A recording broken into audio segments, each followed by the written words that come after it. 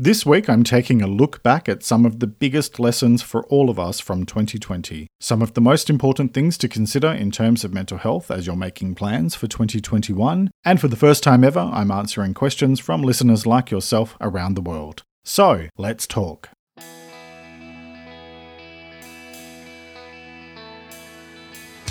This is Let's Talk About Mental Health, a weekly podcast full of simple ideas for better mental health and well-being. I'm your host, Jeremy Godwin, and I'm an Australian writer and speaker who spent most of the 2010s dealing with severe depression and anxiety, and that led me to change careers to study mental health. In this show, I use my knowledge of psychology, sociology, and counselling, combined with my personal experiences of dealing with mental illness, to bring you a show full of ways to improve your mental well-being, one step at a time. Each week I look at one specific topic and go through simple things you can do to improve your mental health. So get comfortable and let's talk about mental health.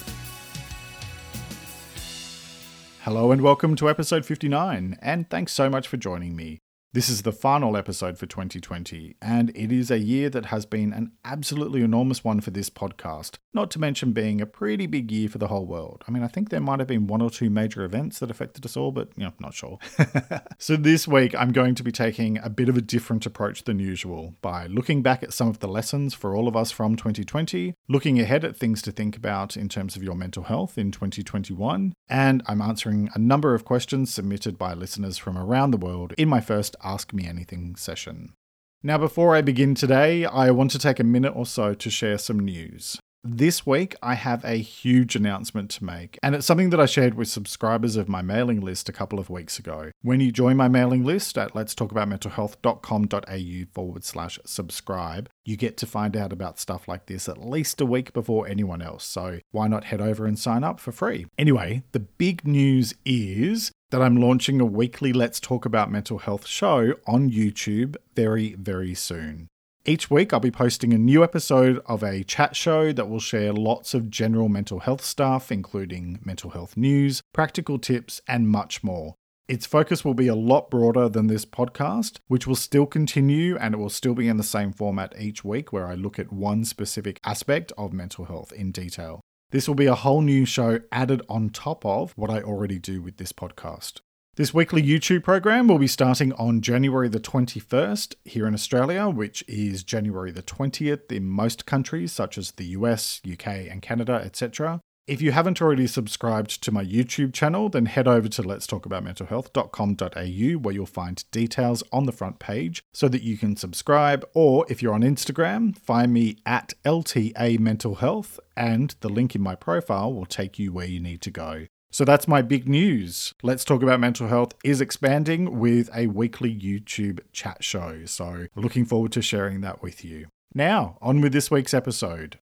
Like I said before, this week's episode is called Looking Back, Looking Forward, and I chose that name for a few reasons. Since it's the end of the year when this goes out, we often find ourselves thinking about the year that was, as well as making plans and, for some of us, resolutions for the new year.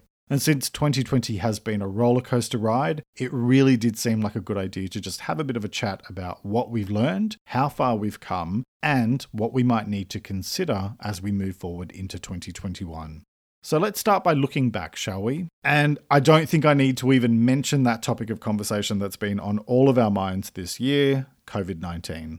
This really has been a year unlike any other. And of course, there have been lots of other things going on as well. For example, here in Australia, we started the year already dealing with major bushfires that had been going on for a few months at that stage, and it went from bad to worse really quickly. And then, of course, coronavirus showed up at a party that it wasn't invited to and turned all of our lives upside down overnight. With everything that's gone on in the world this year, it's easy to become exhausted just due to the weight of constant worry and fear that descended on most of us. Just as it's easy to become cynical when you see the rampant stupidity and selfishness of some people around the world and the continued rise of bigotry and hatred on social media and in the real world. So what I'm about to say may surprise you, but hear me out. I believe that 2020 has been a really good year. Now, some of you are probably in shock, and others might be ready to yell at me, and your feelings are totally valid. But again, hear me out.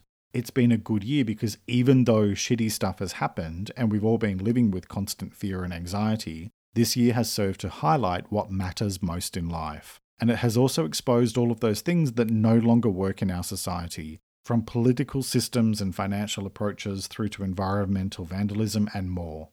If there's one thing that most of us can hopefully agree on, it's that things need to change. Let me say up front that it is absolutely horrible that so many people have suffered with illness and that so many have died. And I've had some of you who have reached out to me and mentioned that you've lost loved ones this year. And to all of you, please know you have my deepest sympathy. And then, of course, there's the financial impacts of the pandemic and the social and personal impacts. Even just things like I've mentioned before about the fact that my mother has moved into a nursing home. She's been in there for several months. I have not been able to go and visit her. And these things have been horrendous for so many of us, and they've taken us away from our loved ones and caused pain and suffering. And of course, in each situation, we could just focus on the negative, or we can choose to look for opportunities in even the darkest of circumstances. The opportunity presented to every single one of us on this planet this year is the opportunity to grow. Do you choose to fight and resist change, which is happening whether you like it or not? Or do you choose to grow? This year has served to force us to focus on what truly matters. And for most of us, that has meant the people that we love and care about the most in the world. The thing about change is that true and meaningful change is rarely easy. It often hurts, and it can require you to go through a total metamorphosis. A butterfly larvae doesn't just magically grow wings overnight and become a butterfly. It goes into a cocoon where it undergoes a complete transformation at the cellular level before it emerges as something new. And that is not a simple or quick process.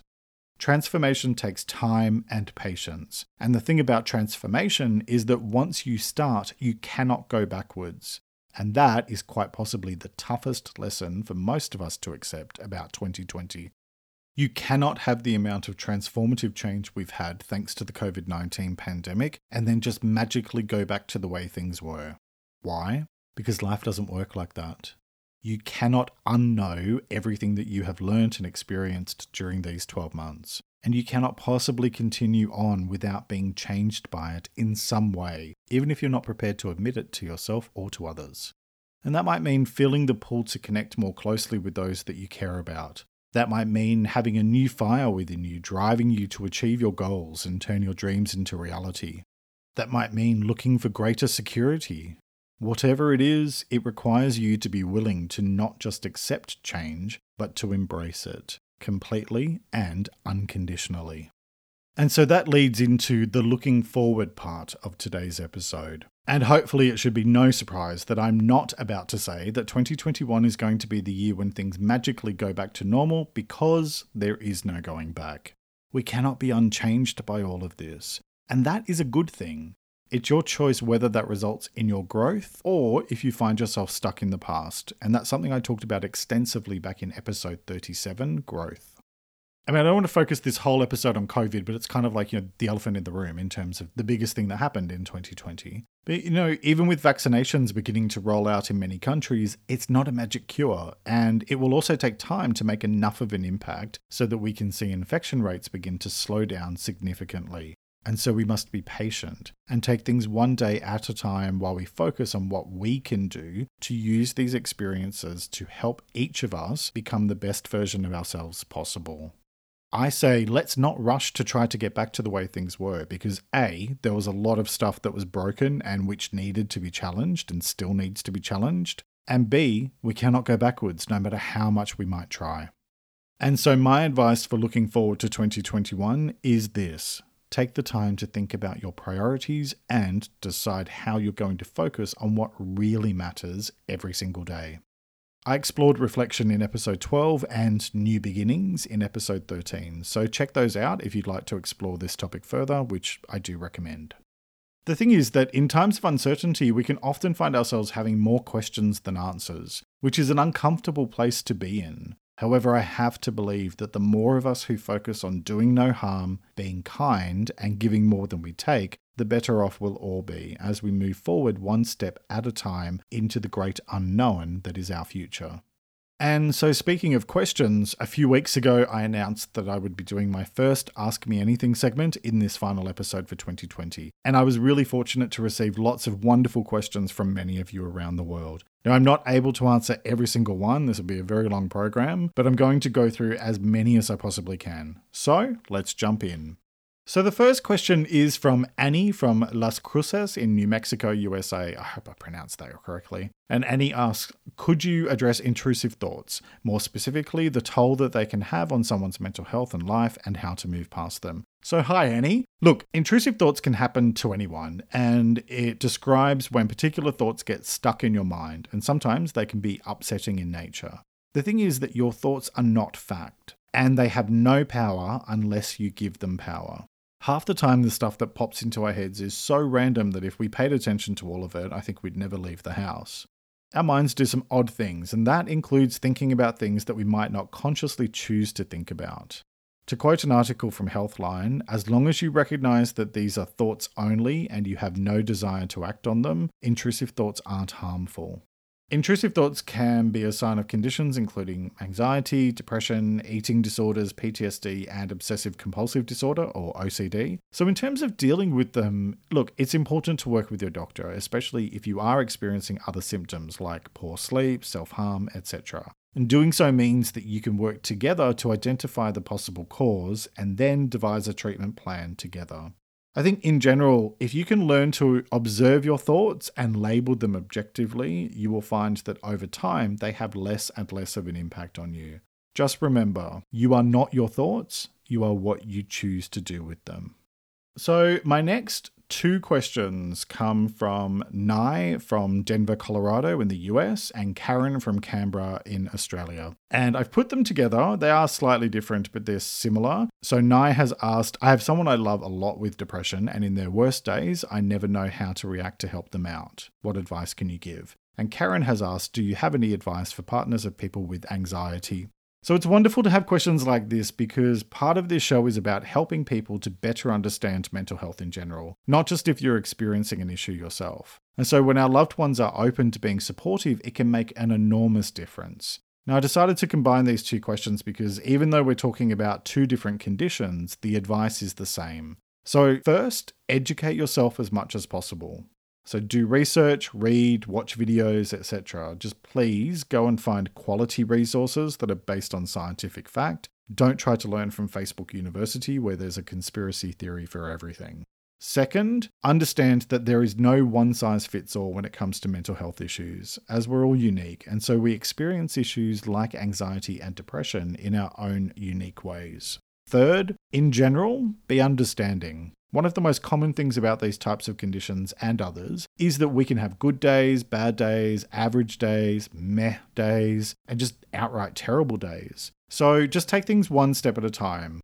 That leads to point number 4, which is ask what support you can offer and let them know that you're there for them. And do that often. Look, the thing is, they know. If you've said it once or twice, they know. But it's easy to forget, especially when you're having a really tough time. And it also feels good to know that somebody is in your corner all of the time. And then my final point is probably the most important, which is to treat them no differently to the way that you would treat others. They are not their condition, they are just a person who also happens to be experiencing a mental health issue. I hated being treated with kid gloves during the worst of my depression and anxiety, and I could see that some people just didn't know what to do with me because I wasn't the same outgoing version of myself that I used to be. But that was mainly because I was drunk most of the time to deal with social situations when I was actually in a lot of pain. So treat them with respect, but treat them no differently than you would anybody who is not experiencing a mental health issue to your knowledge. I think the most important thing here is that for both of you, you're asking how you can support the person that you care about, and that is the greatest way that you can help, being fully committed to being supportive. So thanks for those questions. The next one is from Mel in Sydney, Australia, who asked, when you are listening to someone speaking about something that bothers them and it's similar to or the same as what you've witnessed them themselves do before, how do you approach this delicately enough to pull them up on it without hurting or embarrassing them? And this one continues on because I think it's about support and being honest with someone in a caring and thoughtful way, which is one of the most loving things that you can do, even if they may not necessarily see it that way immediately. I think there are two key things to consider here. Number one is that you have to decide how willing you are to accept conflict if it happens, because not everybody will take this sort of feedback well. If you believe that getting the message across kindly is more important than any potential conflict, then I believe that it's a sign to proceed. And second, think about what you're going to say before you say it. The difference in how the message is received is often in the wording used. For example, saying something like, I've heard you say this so many times before, is quite hurtful, whereas something like, I've noticed this situation has come up a few times for you now, and I'm wondering if you're aware that it's happening. What can I do to support you in dealing with this? That's still quite direct, and it might not feel comfortable for everybody, but I think as long as you remain kind and objective, you'll be fine. It's even worthwhile starting with something like, look, I don't want to embarrass you, however, I've noticed that, and then go from there. Being non-judgmental and offering support are the most important things to remember here. So next, Ellie from Perth in Australia says, I have a friend that my boyfriend hates. Whenever I see him, I'm afraid I'm going to end up in a fight with my boyfriend, which often happens. I'm exhausted. It's been 2 years already. I tried everything, but I'm not giving up my friendship. So hi, Ellie. Well, look, that sounds like a really tough situation. And unfortunately, our partners aren't always going to like all of our friends. But provided nobody is hurting anyone, which you did specify in your message that they're not, then I have to think that this is really about your boyfriend and the choices that he's making. If I were in your position, I would set very clear boundaries with him in terms of letting him know that you will not accept it because you are, as you say, exhausted. So in terms of boundaries, check out episode 53, which is all about boundaries. And let me just say that your choice of friends is yours and yours alone. So set your boundaries, be clear and kind, but stick to your boundaries. Good luck. The next question comes from Janet in Fredericksburg, Virginia, in the US. Janet asks, do you have any suggestions or knowledge of what ghosting does to a person and how to get through it? Maybe you can address the torment ghosting does to the ghostee and why it is so hurtful. So hi Janet, I certainly do have something to say about ghosting, and in fact I've been talking about this a fair bit lately in a few episodes because I think it's just a really shitty thing to do to someone. Now that said, I'm not innocent in this. I've had times in the past where I've decided enough is enough and I've cut off contact with people. However, in my case, I'd say 98% of the time I've made it very clear why I'm doing it. It's just that giving people a chance to change thing that I have to admit I kind of struggle with. I'm one of those people where if you piss me off one time too many, I am done. Anyway, you didn't ask about me, so let me answer your question instead. Being ghosted absolutely sucks, but it's not about you. The other person clearly wants to avoid confrontation, even if that just means telling you why they cannot or will not speak to you any longer. And the reality is, if that's what they're like, then it is what it is. I'm sorry to be so blunt, but I don't know how else to say it. The other week, I got a message from someone who I've only heard from one other time this year after she stopped replying to my messages, and it was only because she wanted something. And when I got this message the other week, at first I was angry, and it reminded me of all of those what did I do wrong and what's wrong with me feelings that I went through, and which can be triggered for so many of us when this shitty behavior called ghosting happens. But the reality is that other people will do what other people will do, and all we can control is what we do or say, as well as what we do with our feelings. So my advice is to focus on letting go. I know, easier said than done, but it is in your best interest to fully let go. Now, you went into a lot of detail in your message, and to me, that indicates that you're still processing it and trying to understand it. And you might not want to hear this, but you're probably never going to fully understand what happened. The good news is that you don't have to, and in fact, you can do the work to reach a place of acceptance, even if years later you're still thinking, what the hell was that all about? If you're feeling stuck, work with a therapist or counselor who can help you to get right down to the core of what's keeping you stuck so that you can address that. And if it's particularly traumatic for you, then work with someone who specializes in trauma. Ghosting hurts, but Janet, you are going to be okay. So my next question is from Flora in Vancouver, Canada. Flora asked, what to do if grief from losing a loved one, for example parents, is lingering for years? I've talked a lot about grief throughout 2020, and I covered it back in episode 26. And as I was preparing this episode, a recent song started playing on my HomePod, which was on shuffle, called Feel Something, which features Duncan Lawrence, who won the 2019 Eurovision Song Contest. I'm sure by now I've mentioned a few times how much I'm obsessed with Eurovision. If not, brace yourselves as we head towards May. Anyway, I'm not just bringing this up randomly. There is a lyric in that song that goes, "Pain is what happens with leftover love," that I really relate to. And the thing is that there is no time limit on grief. For some of us it takes months, for others it takes years. We all adjust at our own pace, and the thing that we need to be aware of is that we don't magically heal from grief or just get over it. Especially in the case of a profound loss, like a parent, partner, or close friend or relative, I think it's more of a case of learning how to live with the grief. It's always there in some form or another. You just learn over time how to adjust to it, and then it slowly becomes less intense. However, there is actually a condition called prolonged grief disorder, or PGD, which may affect roughly 10% of people dealing with bereavement. And it involves being so profoundly affected by the loss for 6 to 12 months or more that it's very difficult to focus on or care about other things. Now, there are many different symptoms in terms of both mental and physical health. Prolonged grief can affect your immune system and cause issues like hypertension, cardiac problems, and even potentially cancer. Now, I'm not saying that to scare anybody, however, I'm also not going to sugarcoat this. We can so often forget or ignore the fact that our minds and our bodies are interrelated. So mental health issues can have a serious impact on your physical health and vice versa. So Flora, to answer your question, if your grief is severe and you indicate that it has been lingering for years, my recommendation is that you need to talk with your doctor or see a professional, whether online or in person, who specializes in grief. I don't know what action you have or haven't already taken. And let me say, no disrespect to generalist therapists or counselors, but when you're dealing with something as serious as long-term grief, I think it's really important to work with someone who can guide you through your journey towards learning how to live with your grief. So that's where a grief counselor in particular may be an appropriate step for you. This stuff will take time, it will take work, it will probably hurt like hell, but you're going to be okay. Moving on, and again, I'm combining two questions into one response here. The first question came from Anna in Brisbane, Australia, who asked, what can we do when, despite the many strategies learned, we just don't want to do anything? Can't face a journal, meditate, even when exercising, you're not giving it your all. And also Joshua from Sydney, Australia, said, how do I try and not fall back into my old ways of depression, anxiety, and substance abuse while I am off work? I used to see a counsellor, but no longer do due to financial difficulties, and I don't feel that FaceTime counselling is effective. What would you suggest is the best way to get back on my feet? So thank you both for those questions. And I think broadly they relate to, I interpret them anyway, as relating to that feeling of being stuck or looking at sort of where to go to from here.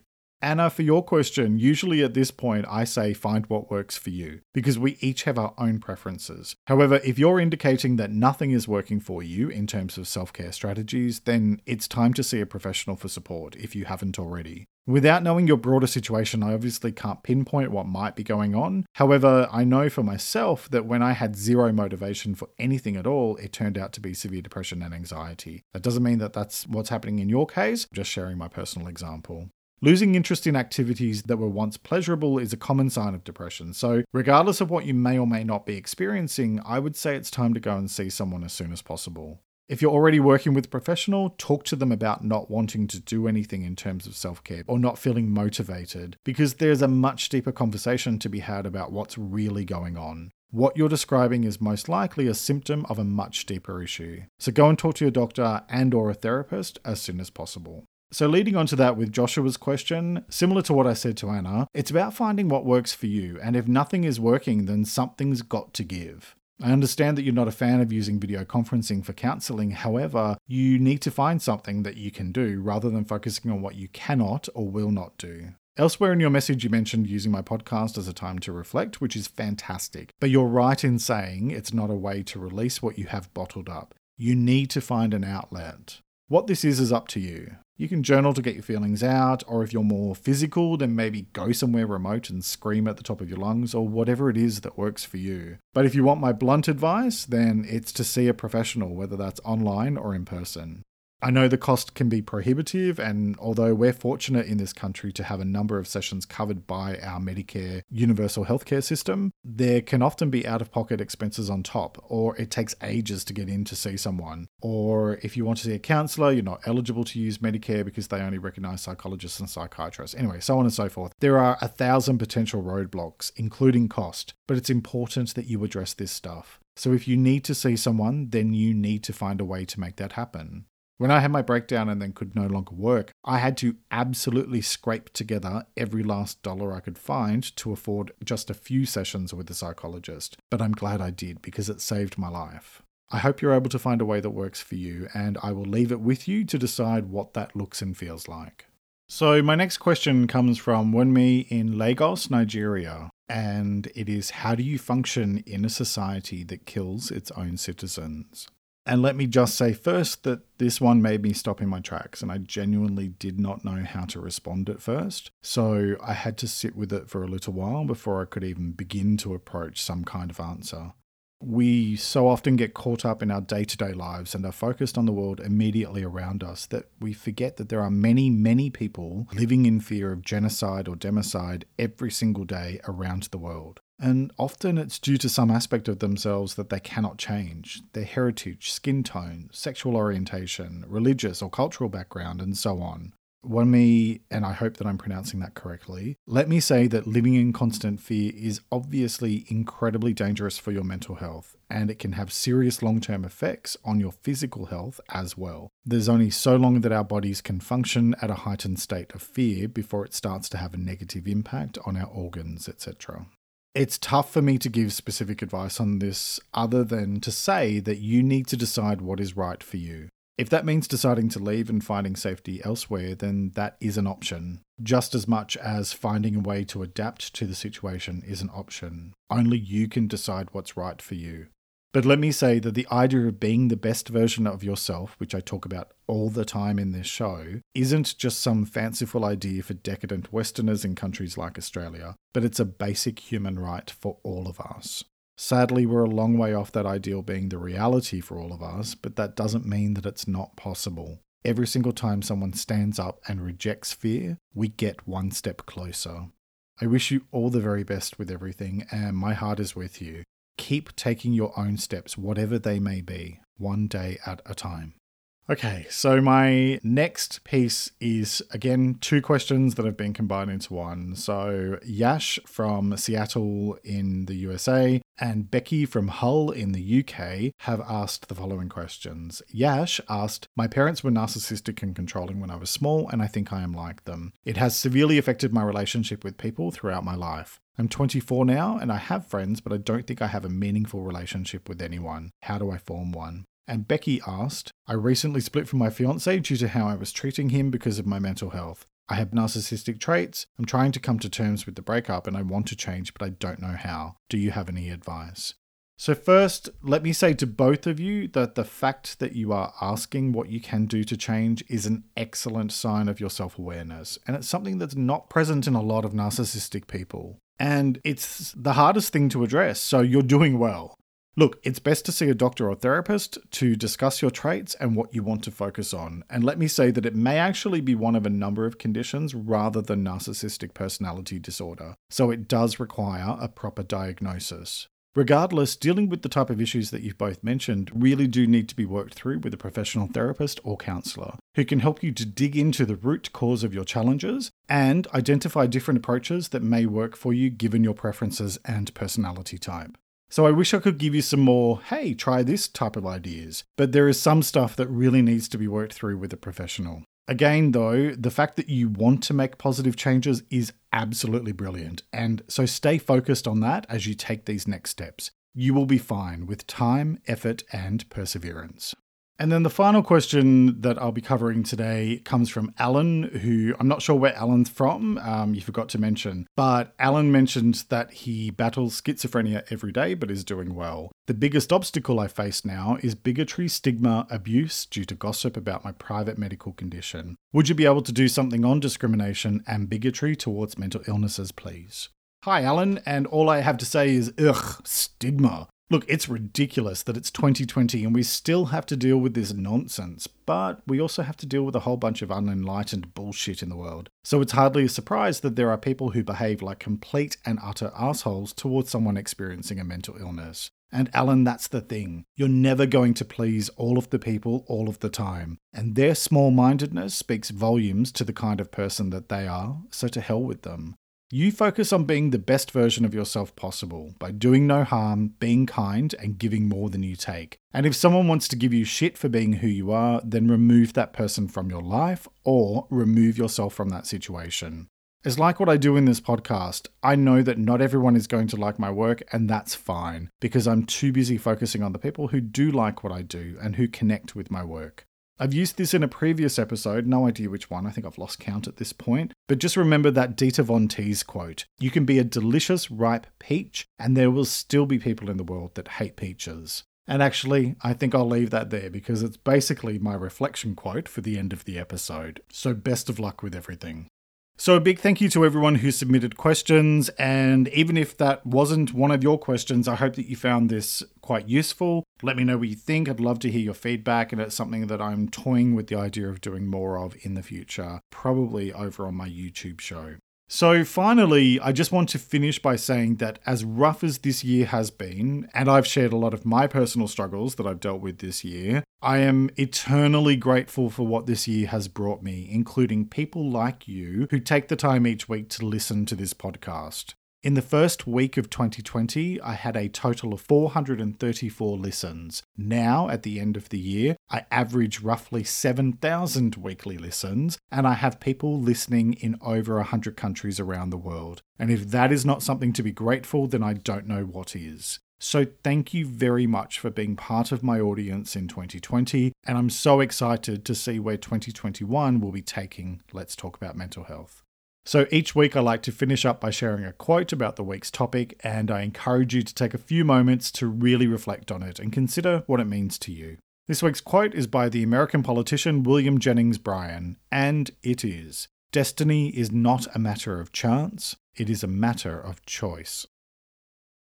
Let me repeat that. Destiny is not a matter of chance, it is a matter of choice. All right, that's nearly it for this week. Next week, I'll be talking about well-being. As that will be the first episode of 2021, I'll be continuing my focus on things that help you to think about what you want your present and your future to look like, and how that ties into the idea of becoming the best version of yourself possible. So next week, I'll be talking about what well-being is, why it's important for good mental health, and how to improve your well-being every single day. I hope you'll join me for that episode, which will be released in the morning of Monday the 4th of January in the Asia Pacific region, including Australia, the evening of Sunday the 3rd of January in the UK, Ireland, Europe, Africa, and the Middle East, and the afternoon of Sunday the 3rd of January in the US, Canada, Central America, and South America. Visit letstalkaboutmentalhealth.com.au for past episodes, including audio links and full transcripts. And while you're there, join the Let's Talk About Mental Health mailing list to have exclusive updates land in your inbox. Those of you on my email list find out about new stuff at least a week before anybody else, and there are quite a few big things coming up in 2021. So if you like this show, then sign up at the website letstalkaboutmentalhealth.com.au. You can also find Let's Talk About Mental Health on Instagram, Pinterest, and Facebook at LTA Mental Health, where I post extra content throughout the week. And if you are listening to this episode just before the new year, I wish you a safe and happy new year. Thank you very much for joining me today. Look after yourself and make a conscious effort to share positivity and kindness out into the world, because you get back what you put out. Take care and talk to you next time.